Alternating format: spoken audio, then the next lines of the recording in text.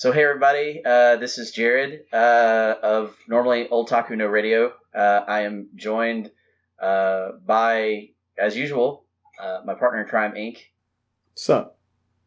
But also joined by the soft and spicy boys of the Anagamers podcast, Evan. Hello. And Mr. David. Hello, everybody. And what we wanted to do today, guys, was really just talk a little bit about Kyoto Animation, not about the tragedy that unfolded over last week.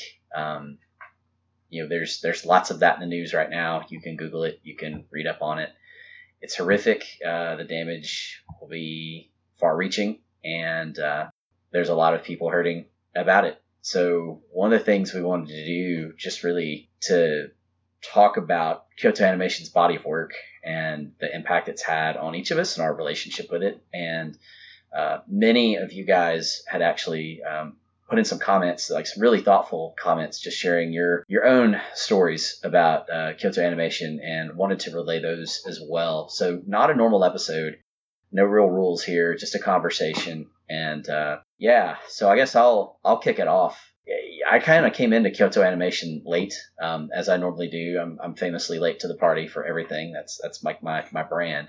I didn't really recognize Kyoto Animation works until probably Free. Oh wow, yeah, that is pretty late. Yeah. Like, despite the fact that they did things like Fumofu and Full Metal Panic: The Second Raid, and even like watched it, but didn't really realize that was Kyoto Animation. And I guess Free was the first time I had really encountered him, despite the fact that Haruhi was like a big deal, K-On! Was a big deal. Like, I had never really encountered those works and engaged those works. Actually, like, full confession, I still haven't seen either of those, and I need to. Wow, for shame. Yeah, I know. It was like the work of a generation, Haruhi.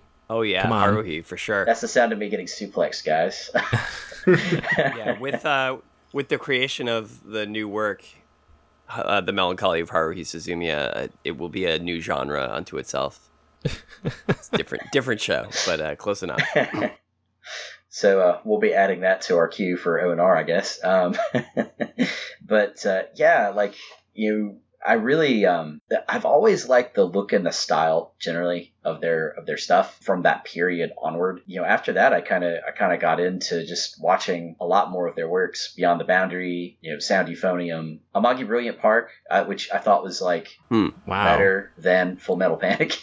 I love that. Of course, Sound Euphonium. The thing I think I've loved the most out of everything is Violet Evergarden. I think it was probably the Taiku podcast. They did like a best of 2018, and I ranted and raved about how great Violet Evergarden is, and it really is great, and everybody should see it. And to sort of gear myself up mentally for today, I started watching Silent Voice, the movie adaptation of that wonderful manga.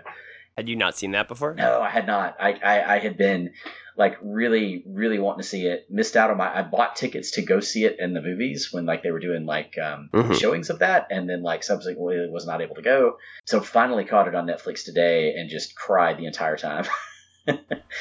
It was really good. It's not a 1-to-1 adaptation. They tightened it up a lot, but a lot of the same story beats are all there, and just it was really a great capstone to sort of get ready for this conversation. But like, I know we were talking ahead of recording, Evan, you had mentioned that you had gotten into, or at least experienced, some Kyoto Animation stuff a little earlier than me. Yeah, much earlier. Yeah, I mean, I kind of, I've talked on our podcast before about Kyoto Animation, and my era where I was interested in their work was much earlier, and I sort of was not interested in a lot of the more recent stuff, but it was actually Haruhi, that I watched. I was gonna say I watched a lot of, but I mean, I actually didn't even watch all of it because I was like interested in Haruhi for the first season, and then when by the time like the second season and the movie came out, I had sort of moved on to other things. But I was pretty into that first season, and I think I didn't watch a ton of other stuff. I watched Lucky Star a little bit, but never finished it. A little bit of Nichijou, and not much of the more recent Kyoto Animation things. To be fair, like Lucky Star was made to watch a little of and not really have to watch the whole thing. It was a bunch of Fair, little skits. yeah. It's 4 so. Right. But yeah, Haruhi came out when I was in high school, actually, or around the time when I was in high school, and I definitely watched it in my high school anime club that I was the president of, and I was like a pusher of Haruhi. I remember I showed it to people as like their first anime or like their first anime in anime club kind of thing. That is surprising. See, Evan, you had a big effect on people's minds because Haruhi was inescapable, and once it got its claws into you, it just did not let you go. It was one of those shows that I think like that was kind of my first glimpse into people overanalyzing cartoons. Oh yeah. Because there's a lot in it, and admittedly, it's pretty smart stuff. But yeah, that was also the same time that I started watching like my first introduction to Kyoto Animation Works. And while Haruhi had like a big effect on me for the time being, the thing that really got me was K-On! I distinctly remember, Evan, when we first met, like I told you like, oh, I'm really into K-On!, and then you're like, please leave.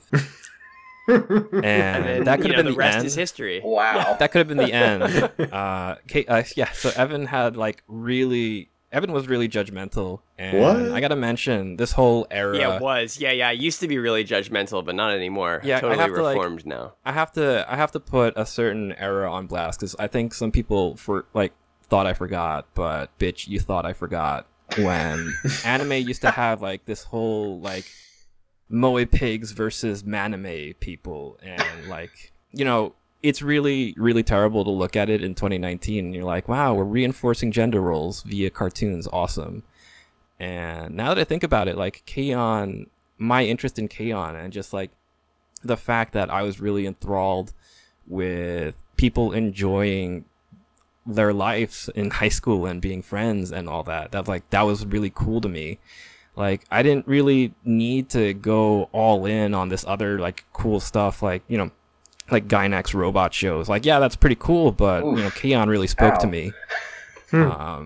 So I feel like I feel like in the end, things changed. People forgot.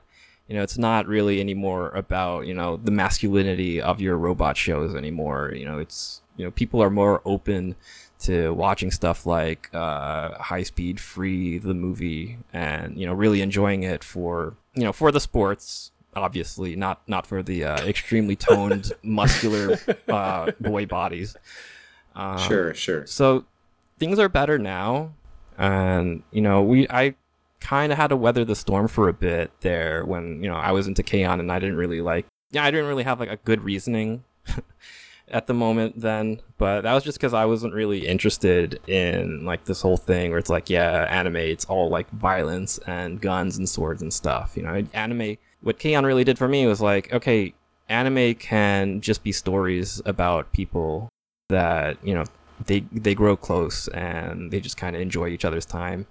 And joking aside, that's a really great point. So I'm glad I didn't actually leave Evan there. I forced Evan. I forced my ideals on Evan. Like, we can be friends. Yeah, you didn't get me to watch K-On!, but we did end up being friends. In spite of everything. I'm going to make you all disavow me as a friend right now and say my first KyoAni experience was Air. And Air. Isn't that the first Wow. KyoAni show? I don't know. Air's really far back. Yeah. It was 2000. It's one of the first. 2006? 2004. Because Clannad was like 2006, 2007, I think. 2005. 2005. I just came upon it like randomly. I don't remember how I came upon it, but I started watching and I remembered I specifically remember the adoptive mother figure, specifically from the ending, and just sort of how real her relation to God. I don't even remember the characters anymore. It's been so long and I have yet to revisit it since I first watched it. But it stuck with me. So sort of her reaction to something her kid or adoptive kid did. And something about the portrayal of these characters really stuck with me. And I think that's what Keanu really does well. Not Keanu, but Keanu. Keanu Reeves. Everything comes up Keanu, man. Yeah. It's sad Keanu. But something about the way they make the characters emotive and empathetic thereby just kind of really sticks with you. And no matter what work they do, whether it's trying to make you, like David said, trying to just enjoy the moment of high school life, or something a little more metaphorical. But man, I like Jared said, I watched A Silent Voice today just to sort of prepare for this podcast, and that was the first time I've seen it, and so many people have raved about it. And 90% of that movie, what makes it so great is just the reactions, the animation behind the human reactions on the faces. And it's like, yeah, okay, I can feel this. You guys read the manga, right? No. Or am I the only one? I read the whole manga. Yeah. Yeah, same. But I read it before watching the movie also.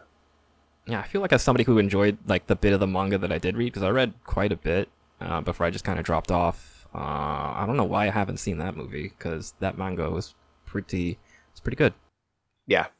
Yeah, it's an excellent manga and it's an excellent movie. I mean, they're both really great.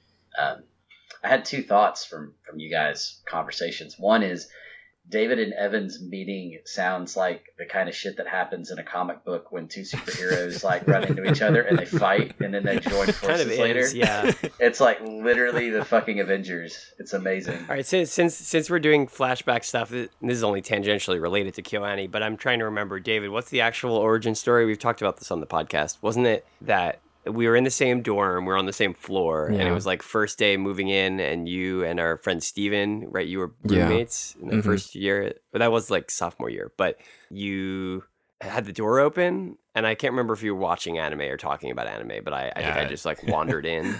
Yeah. It was probably what we were doing at that moment. Because what else is there to do in sophomore year besides play video games or watch anime? Yeah. Hang out at coffee shops, go to rock shows. The two key things of the greatest podcast on the internet. Yeah. Playing video games and watching anime. The other thought I had was around K-On! Actually. When you look at the earlier works of KyoAni, they seem to follow pretty close to like a character designer spec. Fumofu and second season of Full Metal Panic, they both look very much like the kind of the character designs, I guess, intended for Full Metal Panic. But K-On!, like, I guess being an original, it's not original. Oh, it's not? It's based on a manga. Well, being based on a manga, it seems like they start at that point to like develop their own style, if you know what I mean. Like, yeah, because I've read the manga, and like the manga exists, but the show really took it to a whole other level, and you see that from their later works like Chunibyo and Hyoka, where that look starts to kind of come into its own. Like, it's not just what they did for K-On! Now this is like they're sort of developing a universal style in the studio, but at the same time they were doing stuff like Nichijou, which looks more like Nichijou, which is also another really manga. yeah. I was watching some of that earlier because I've only seen an episode or two, and it's really accurate to the art style of Adawi's original manga. It is like scarily close to what that manga would have been if it was actually coming into animation.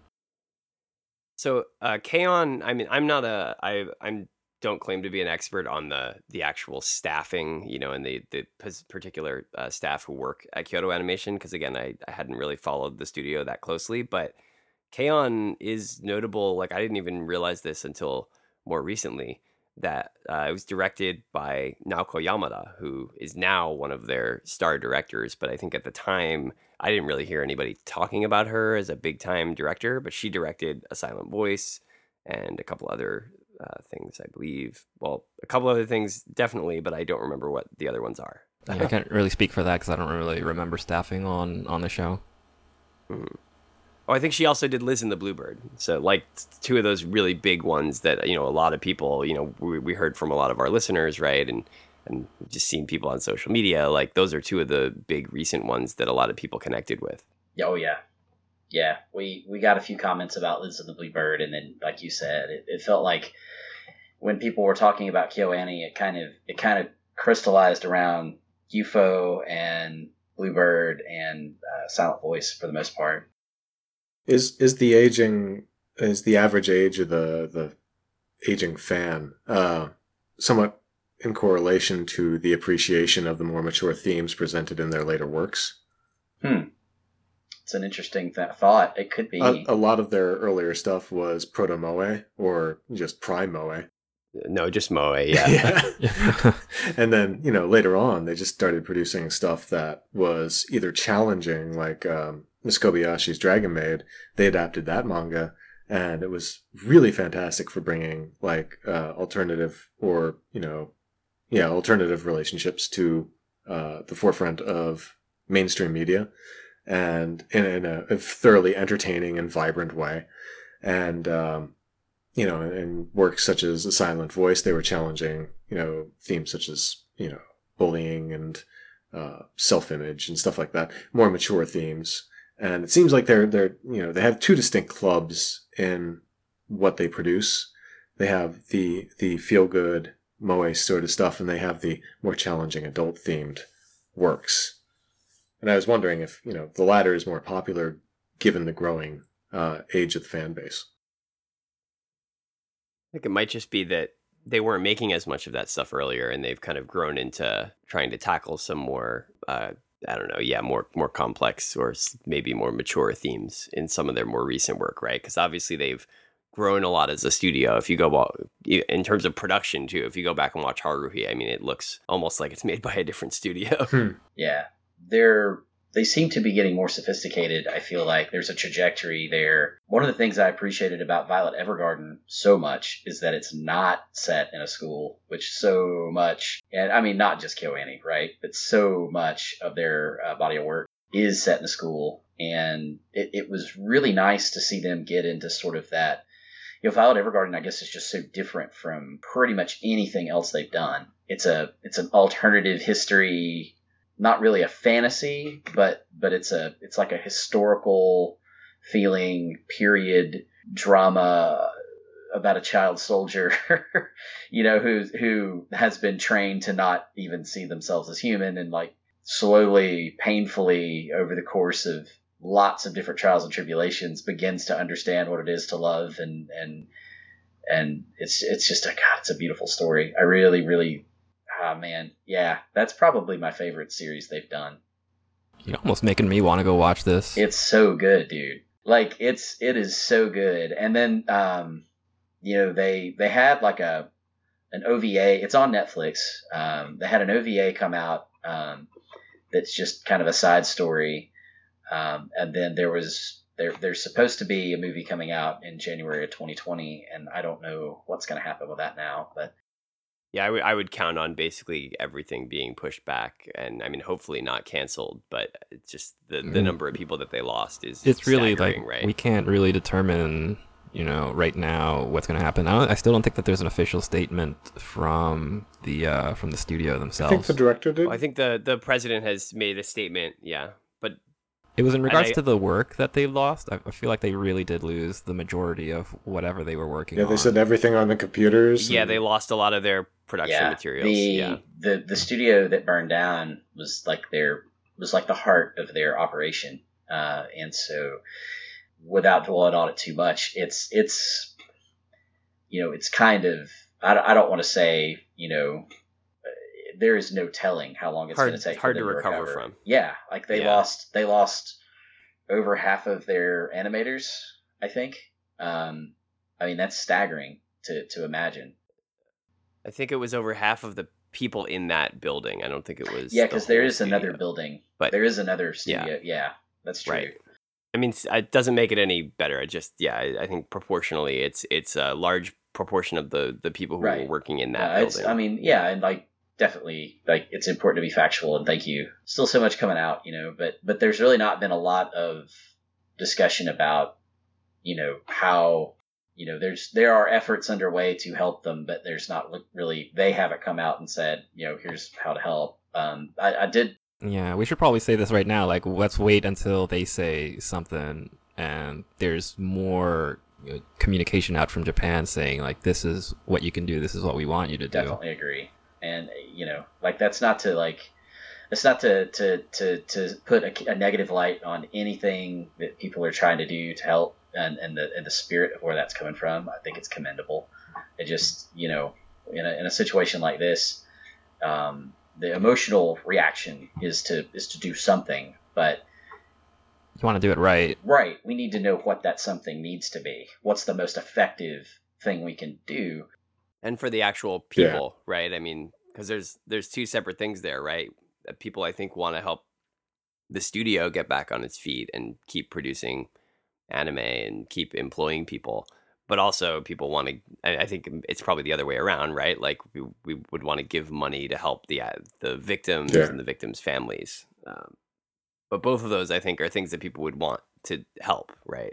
You know, where my head's at with that right now is I want to know how to help survivors. I want to know how to help the families of those who have lost people. And right, there's a lot of, there's insurance, there's lots of things that will help the business, and that's great. Tell me how I can help people. Exactly. If I can help people. And in the meantime, all I can do is what we're doing, and just talk with respect and appreciation for the body of work that they've given us. Ink, is there a particular show that really resonated with you in their catalog? Recently, just the Silent Voice, which I've heard everybody talk about in a wonderful light, for its highlighted bullying and whatnot. But I was bullied very much so as a overweight kid when I was young, so I appreciated some of the body representation in that show, especially with, I forget the character's name, but he had a big green fro. Loved that character, understood his motivations almost instantly as someone like him as when I was younger, and just sort of really appreciated on whole the time they took to sort of institute the characters' motivations, whichever direction they were coming from, whoever the characters were. They really drove home the fact that these weren't just stock characters. Everything came from something or because of something. And I appreciated that. That was really great. And then Kobayashi's Dragon Maid, what I really appreciated, despite all the cultural relevance, is just the fact that, she was a great office lady drunk, and they really portrayed that fantastically. But her character wasn't just stock as well. It had a lot of intricate little emotions and motivations, and I really enjoy how they brought those out in the anime. Any other? I don't want to belabor the point, but any other kind of things you guys want to share about KyoAni's stuff before we go to some of the comments we've gotten from our listeners? I should probably do a confession about Haruhi. That I don't know if I've ever mentioned this on the show, but in my high school anime club that I mentioned before, where I would show people it, I can't even remember who this was, but there were some people who were also really into Haruhi and convinced me to learn and perform the Hare Hare Yukai dance. Extremely embarrassing. I hope there's a video. That is the thing about Haruhi that sticks out in my head. I don't think there's a video, but if there was, I would probably put it out because it would be funny to release, in Who 2019. Among us hasn't done the Hare Hare Yukai? This, by the way, I mean, I also just wanted to note, because I don't think we specifically touched on this, but the degree that Haruhi was a cultural phenomenon, like not just a pretty popular anime, right? I mean, I think anime fans nowadays barely even know what it is, but it was huge. It was everywhere in Japan. From what I heard, I wasn't in Japan at the time, but it was almost like an Ava level thing where it broke out of otaku culture and became like a mainstream cultural phenomenon. Closest thing to the effect that Evangelion had. Mm-hmm. It was like and like the Hare Hare Yukai dance was something people would be. They were doing it in Akihabara, right? And there were viral videos of people doing it, that kind of thing, like in the street in Akihabara. Even just the school uniform color palette. Like I was at a convention where there was a panel showing a meme where there was just literally a square with the colors of the uniform, and I think it included yellow for the hairband, and the screen cap read something like, "If you know what this anime is, you're an otaku," or something like that. And of course I was right there. I was like, right. Oh yeah, that's Haruhi. Yeah. Outed yourself as a big nerd. Dude, Haruhiism. That was the thing, right? Haruhiism. It was a craze. Yeah. They've had it's probably not the first instance of otaku pilgrimages, but a lot of those locations that were used in the show were very highly frequented by people who were fans of the show when they would come for their Japan trips. Yeah, that was getting like it came out in 2009, which is right about when I started getting back into the fandom in earnest. In 2006. Yeah, it was 06. It might have been maybe Disappearance came out in 2009. A second season at least. Yeah, so yeah, like I guess by the time I got back into anime, that was like a thing. That and Madoka Magica, I remember hearing a lot about both of those things when I got back into it. A double whammy of David. Yeah. 2006, I probably saw some of that stuff. Like that was the second time I was over there. Was 2006. I didn't really go. Oh wow. Yeah, you would have been exposed to Haruhi for sure if you were in Japan in 2006. I guess I didn't like register it. Like I lived out in the woods basically, and yeah, if you were in Tokyo. Yeah, like I did go to Akihabara like once or twice that second time, and 'cause I didn't even live on Honshu that second time. Yeah, I literally can't think of anything else from 2006. That was it. Code Geass, I think. I think Code Geass came out 06. Yeah. Oh, you know what's also notable about Haruhi, just because I'm putting my anime history hat on here, is that it is kind of patient zero for the modern light novel craze. And I think somebody from Satellite or something had specifically said that the success of Haruhi as an adaptation of a light novel was like what kicked that off, was producers went, oh, we need the next Haruhi. And so you got this whole industry of people turning light novels into anime. Yeah, and surprisingly, Kyoto Animation ended up being like a trailblazer for things like that, kind of like trends that would show up. Well, actually, they also, I mean, not to tie it back too much to the actual tragedy, but it I guess I didn't think of this when I mentioned it, but that is purportedly part of the motive for the arson in the first place. Is the guy, I don't think I've seen details on it other than the fact that he said that he claims that they stole his novel. But it sounds like he submitted his novel to their light novel contest that they would use to translate, the winners into anime. And the guy claims that they stole his idea. Obviously, the guy's insane, right? So I think what Evan's just committed to, guys, is if we can get enough patrons, we might be able to get him to do that dance for us on video. I don't remember how to do it. I would have to relearn it. It's gone from my brain. What is still in my brain is the time when another friend in high school taught me how to do a bunch of Naruto jutsus. That's still in there. Can't get rid of it. Wow. I know the army That's is even training harder. to deal with Naruto runners as we speak. So that's true. That's a very powerful skill. Evan's a sleeper agent. Contractual or no, I also want to give Keanu props for animating the Endless 8 arc. And actually bringing that to mad props. When I was going through that, I was just like, really? You're sticking. Oh wow. You got the balls to do that, yeah. I somehow never saw it. I somehow never saw Endless 8. It's the right time. We're coming up to August, the end of summer vacation. You still haven't done your summer homework. You're going back to the beginning, bitch. Going back to the loop. It's kind of brilliant. I think I've seen it like 3 times. We got a lot of comments. We did. And like there's some fairly long form comments too. So I want to try to get. We got to take our time to read all these. I should point out for anybody who's wondering, well, where were you getting these comments from? We did it in our Discord, so you can join that. You can find that on anygamers.com if you want to join. And please do, like, we want to interact with people there and talk there. And we have, like, a small but fierce and dedicated group of folks having some pretty cool conversations that I definitely want to get more involved in.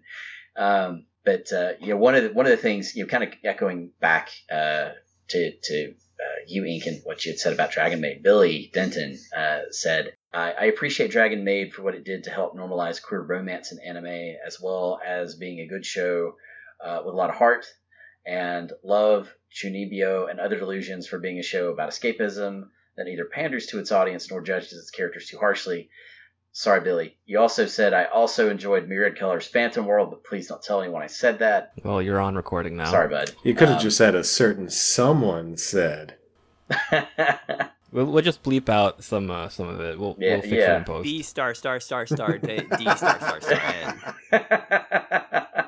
Yeah, like I think that's pretty cool. Like, and I think you definitely see more exploration of more queer themes or queer subtext in a lot of their later works. Like Dragon Maid, Euphonium. There's a lot of talk about the queer subtext in that. Liz, so I've heard, but I haven't seen it. That was another huge breakthrough show for them too.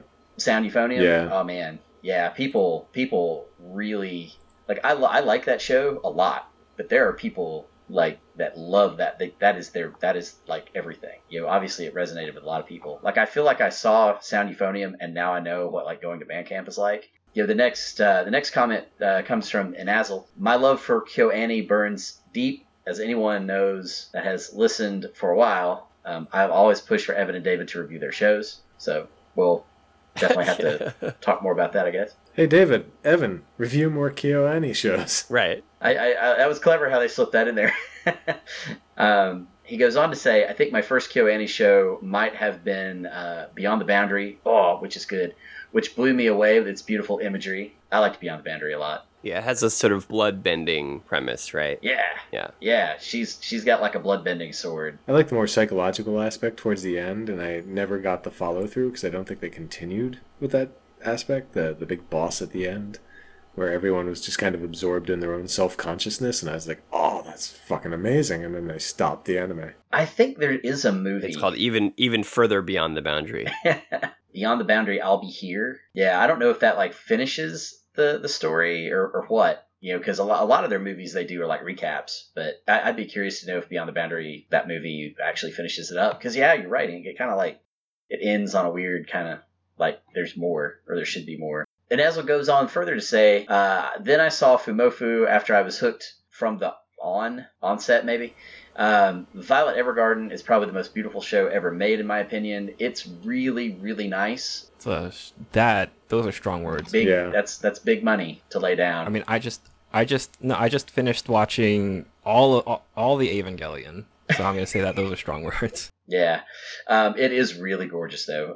And he also wanted to echo what Billy said about Kobayashi's Dragon Maid. Free was one of my first introductions into sports anime, and they made me start. That's interesting.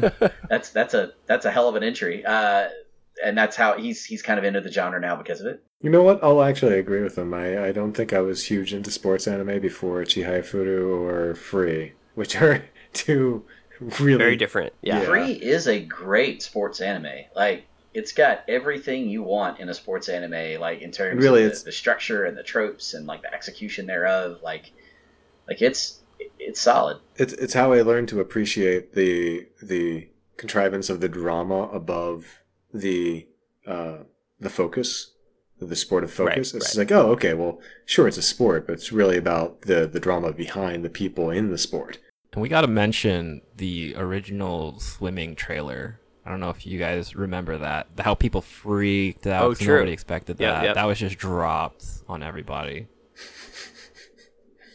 I almost want to say it was like an April Fool's thing, but well, it's also notable because before that, I think maybe fans who weren't following KyoAni, there was no interest because it was just K-On! This, but right, they people knew K-On! them and as the Haruhi. K-On! And Haruhi, the Moe girl studio, and so Free was kind of a big deal because I think when I was, being a little bit cynical about it, it was like, all right, well they've discovered the other perversion that they can do, right? And so it's like, cool. They're exploiting the other perversion. They're not Equal opportunity discovering with it. our perverts. Right. There is another kind of thirst, and there it is. Yeah. Thirst is universal. Yeah. Well, that's what KyoAni discovered is, or It was a turning capitalized point on there. Yeah. It was an actual turning point, and with that, after that trailer had happened, that's when I feel like people really started getting on board with Kyoto Animation. Like, strangely enough, that was when I was starting to leave because they did stuff like Chunibyo and Beyond the Boundary, which, like, Beyond the Boundary was kind of a weak show, and I was just like, maybe they're kind of losing it. I wasn't super interested in Hyoka either, although I like kind of sat through it, but I didn't really get it. So that's kind of why I fell off, and why I imagined that I had sort of a complicated relationship with the studio, just because I would see the new things that they would come out with and wouldn't be too impressed and be like, well, compared to K-On! And it's like, that was just my thing, just kind of constantly comparing things to K-On!, which I felt was a peak performance from them. Yeah, go watch Violet Evergarden, man. I mean, you're selling me on it. You like, the more you talk about it. I mean, if you liked K-On!, you should probably specifically seek out the Naoko Yamada stuff, right? Because she's the director, and now she's like a big time director there. So Inazel really, really, really likes KyoAni. He name checks off like a lot of their properties. He really liked The Silent Voice, Liz the Blue Bird. He says, I don't think I would be as much of an otaku as I am if it weren't for KyoAni, since they're my favorite studio, and it breaks my heart that this happened. I hope that our strong community steps up and supports the hell out of them in these tragic times, and that when the time comes, they'll make it through this tragedy. Amen. That's what we want. Dear old Pancakes and Sex. My favorite name in the Discord. Yeah, Discord name champion, Pancakes and Sex, comes in with the following. I appreciate Endless 8 for having the balls to go all in on a summer-long, super expensive practical joke at literally everyone's expense. And with that, he has sold me on, or she, I'm not sure, has sold me on, checking that out, because that sounds like the elevator pitch I needed. They went all in on the. I don't think it was so much as I don't think it was so much of a practical joke as, really an exercise in what the medium could do with variance on a theme. And it was an expression, and it became art. And if you remember, Haruhi also did its own experimentation because the episodes were aired out of order. Oh, that's TV. Right. Oh yeah, we've got some serious opinions on broadcast order versus home video release.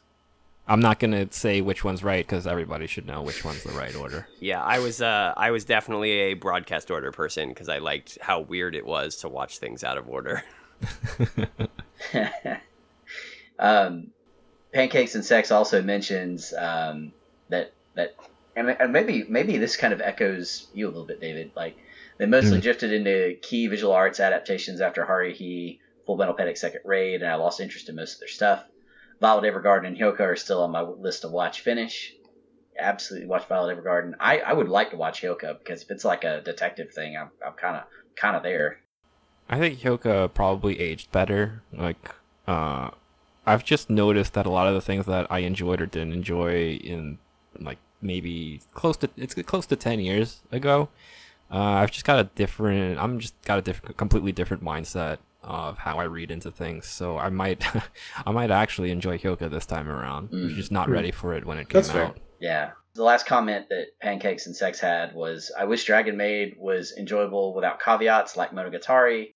Hey. But it's also one of their more standout recent productions. So yeah, like I remember there being some talk about some of the stuff with Dragon Maid.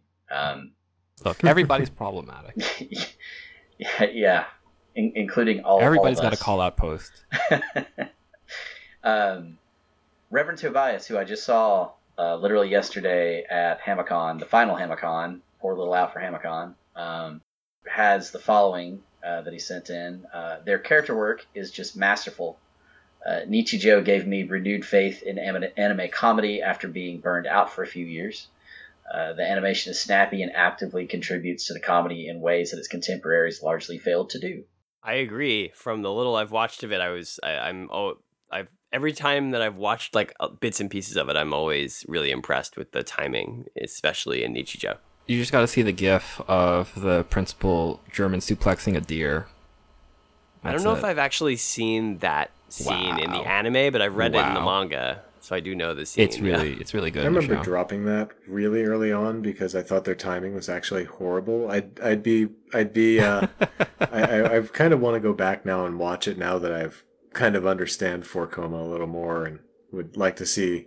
Right. It's definitely, well, it's not a 4-koma actually. Oh, really? Nichijou is, it has a bunch of different formats in the manga. Like some of them are, I think, just like a single panel or like two panels and stuff. But they are short snippets of comedy.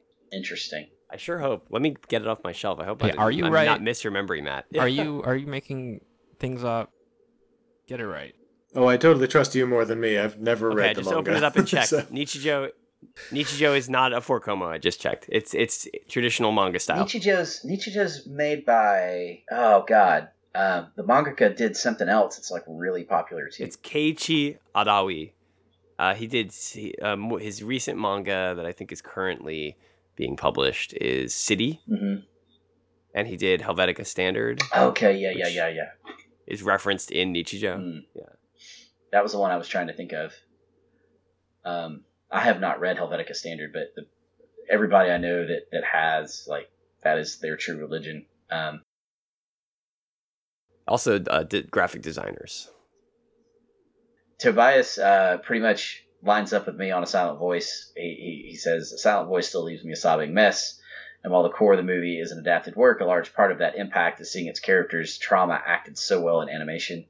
KyoAni was able to elevate that sheer emotion and portray it in such a beautiful, raw manner. Yeah, I largely agree with that. Like I'm still like right off one watch, and if I watch a movie, I like to get a couple of swings at it to really get past the emotion and get a little bit more clinical the second or third time around. But the nuanced kind of expressions and the shifts and the body posture and everything, so much about A Silent Voice is about,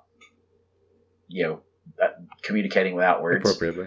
Yeah, appropriately, right? And not only do they do that through the use of sign language, but just so much in the characterization comes through, and you really get a strong sense of character from each of the main, Breakfast Club like collection of teenagers that's in that movie.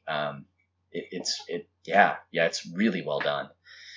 And then I think we've got a couple more. So, and thank you guys so much. Like this is like, we really appreciate this. And like, this is like kind of really what we wanted to do is just, as much as possible, kind of have you guys in the conversation. So 2i, if I'm saying that right, because I'm thinking I like love, so I'm just going to roll with it. 2i said, I joined an otaku adjacent club in university, which I am dying to know what that could be. It's Genshin. And met a bunch of people, but watching Dragon Maid with them every week as it aired was what really made me connect and make friends with them. Nichijou was similarly the ultimate put it on while we hang out show for a previous anime club, and Clannad is one of the few shows I've watched in full with my whole family. Clannad is also maybe the only show to make me cry both times I watched it. Every so often I go back to the sunflower scene just to check, and it brings tears every time. And none of us have mentioned Clannad. See, I thought he was just crying because of the ending. I've noticed. Yeah. I've seen a little bit of it. I don't think I have anything worth saying on this podcast about Clannad. I've never really been like really compelled to watch it myself. I know it's an adaptation of like a visual novel. I was about to mention, like, among the four here, like, I am the visual novel person. Right. I should be a little bit more informed, but I think that kind of fell out of my area of expertise just because I found Kyoto Animation as the people that did Haruhi and K-On! And their key stuff was before that. And it was like, they're kind of jokes about the character design, how like the eyes were so far apart from like the nose, and it was like, that's funny. I can't take this seriously anymore. I did make those jokes. Yeah, we really, really drove those jokes into the crowd. And I actually watched all of Clannad, but was it Clannad? Oh no, totally thinking of another anime. That's the Agoo one, is it? Or is that canon? Kanan, maybe? Kanan. No, Kanan is the one with the Type Moon, Nasu, saber face girl who shoots a gun. Yeah. Yeah, everything's saber face now, though. I mean, everyone's got saber face. How can you not love Saberface? Our last comment was from Jack Leveled Up, which congratulations, Jack. Welcome to level 2, dude. Terrible. Oh, I hate that. I might be too late to the cutoff on the Q&A discussion. No, actually, you're not. But I wanted to leave my thoughts either way. Something I've always respected in KyoAni's work is the way they depict their characters' mental state. Hyoka and A Silent Voice are my favorites in that regard, but you see it in many of their works, even the more lighthearted ones like Chunibyo and Tamako Love Story. Their use of visual metaphors are often the most stunningly animated parts of each work, representing the character's growth, triumph, or anguish. Maybe it's corny, but I've always found these scenes incredibly helpful in conceptualizing my own stresses and anxieties. At their best, KyoAni's works give me a sense of clarity with my own mental state and give me the feeling that I'm capable of meaningful change and growth. That's a hell of an endorsement. Seriously. Yeah, wow. There's a very interesting point that Jack raises about the way they portray mental health in their shows. Like that is a recurring theme through many of their shows. Like just about all the ones I've seen. Again, Violet Evergarden, very much in that theme. Silent Voice, it really kind of takes that in a really visceral way head on. Free, less so, to be fair. Sound Euphonium, I think, is more like about a coming of age kind of story. But there's some people wrestling with some real powerful emotion in that series of shows. And Ink, you mentioned the end of Beyond the Boundary where they kind of get in their own heads. So like I think that's a really interesting thought, and I'd like to kind of examine some of the other works that I haven't seen through that lens and see kind of where that leads. Any closing thoughts on KyoAni as a studio or just in general? Evan, you wanna kick that off? Sure. Yeah. I mean, so you were saying that you want to go back and check out more of their stuff, and that's definitely something I would say too. I was admittedly kind of resistant to watching some KyoAni shows, but especially considering this now, I would like to give some of these shows another try, and especially ones that I liked but never finished, like Nichijou and Lucky Star. I think the big thing that I've been thinking about as someone who, to be entirely honest, again, if you've listened to the show, you know that as like a critic, I was not always a big fan of Kyoto Animation. But I think that there's like, not being a fan of it. And then there's all the great stuff where people are, doing like you did on this show. Thanks for organizing this, Jared, right? Like organizing tributes to Kyoto Animation, people talking about all the shows that they love, and all that is great. But I guess I just want to leave people with just kind of making clear that the human tragedy here, it doesn't depend on whether you liked the shows or didn't like them, right? I mean, it's definitely really tragic for people who made things that you love to die or get hurt. But it's like I am really pissed and sad about this too, as someone who didn't even particularly like the cartoons that they drew, right? But like I would give a whole lot to live in a world where all 33 of those people were still alive making cartoons that I might not personally like. So that's kind of what I've been thinking about. I feel like I want to follow up on that because when I first heard about it, like I didn't really know what emotion first to process, and it's just been kind of miserable, even though they haven't really been in the forefront of my mind as like a group of creators that I was actively following.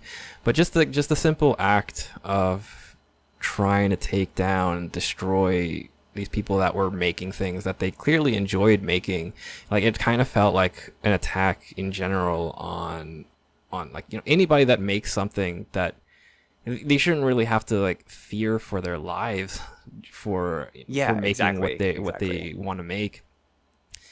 And I've just been thinking, I don't want to get like super negative, but it's like, oh God, this world that we live in, that we occupy, that we have to, like, we have no other choice but to live in this world. And, I'm just thinking like, what else is there? What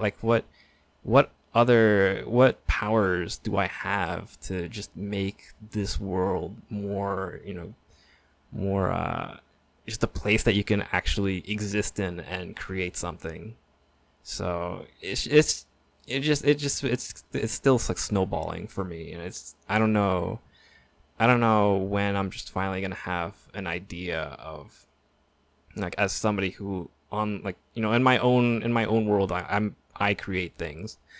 Like, I have to now live and think about what happened to Kyoto Animation while I make stuff, and I think, like, okay, maybe somebody's gonna be upset with me. Are they gonna be upset with me on this sort of level? And nobody wants to live with that sort of paranoia. So I'm just kind of like wondering, like, okay, when is it gonna be? When am I gonna be all right? Because I felt like even without this, even without like the personal involvement in their work, like I still feel very affected by what happened to them. Because it's such a shock. Like why them? I think on that note, something else that we haven't really talked about here that to me makes this whole thing especially just horrible is that Kyoto Animation, of all of the studios, right? Like so it's like, why them? I don't think this had anything to do with it, but it so happens that they are one of the few studios that has treated their employees very well. They actually have employees instead of an army of freelancers. They pay people really well. They give them training.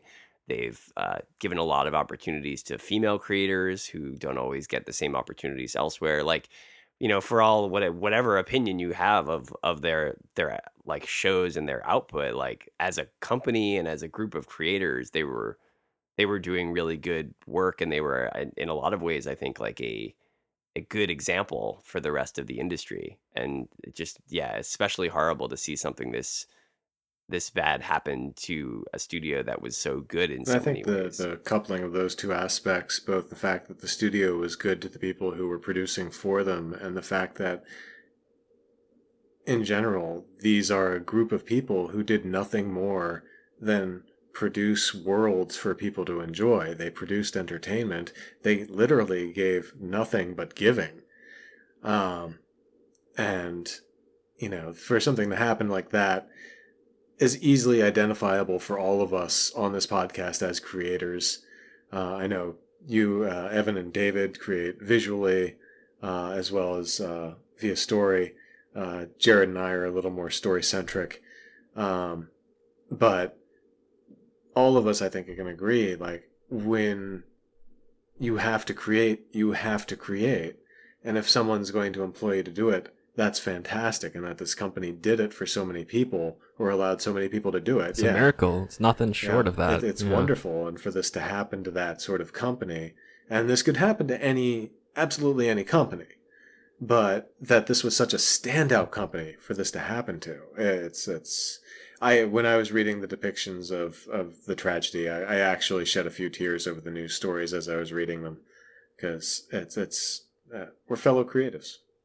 Yeah, I couldn't even bear to follow it as it was happening, because I was there essentially. Like, I was seeing like the first posts as they were made, and they just kept on coming, and I was like, when is it just gonna level out? And it really didn't for some time. Like many tragic things that have happened, this is one of those that you see the initial news of it, and you see things just getting worse and worse, and it feels like a nightmare. And it's a world's in a lot of pain right now, not just in the anime world, but all over. There's this is a more uneasy and uncertain and dangerous time than a lot of us ever thought we'd see.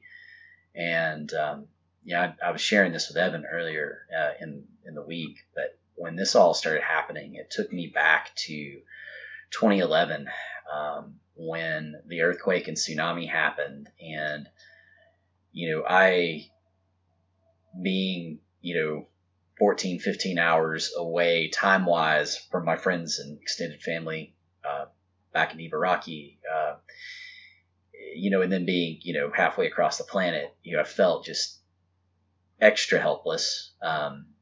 and just spent a lot of my time just looking through Twitter and with my computer, and then like trying to call people and text and just see if they're okay, and that initial block of time when something like this happens and it hits close to home, and I know it did for several people in our community. It really is hellish, and just seeing over the last few days the pain that so many people have expressed and the heartbreak it's been very affecting. And the only thing I think we can do in a time like this is really just meet this kind of horror with compassion and with love, and take care of the people that mean something to you in your life, and let them know how you feel, and be good to each other in this weeb community of ours, Because it really matters. Even like just a small gesture really does matter. Some people will really think about it, even if you think it's worth nothing. People will hold on to it. Yeah. The cartoons are secondary to the humanity Life that we share. Yeah.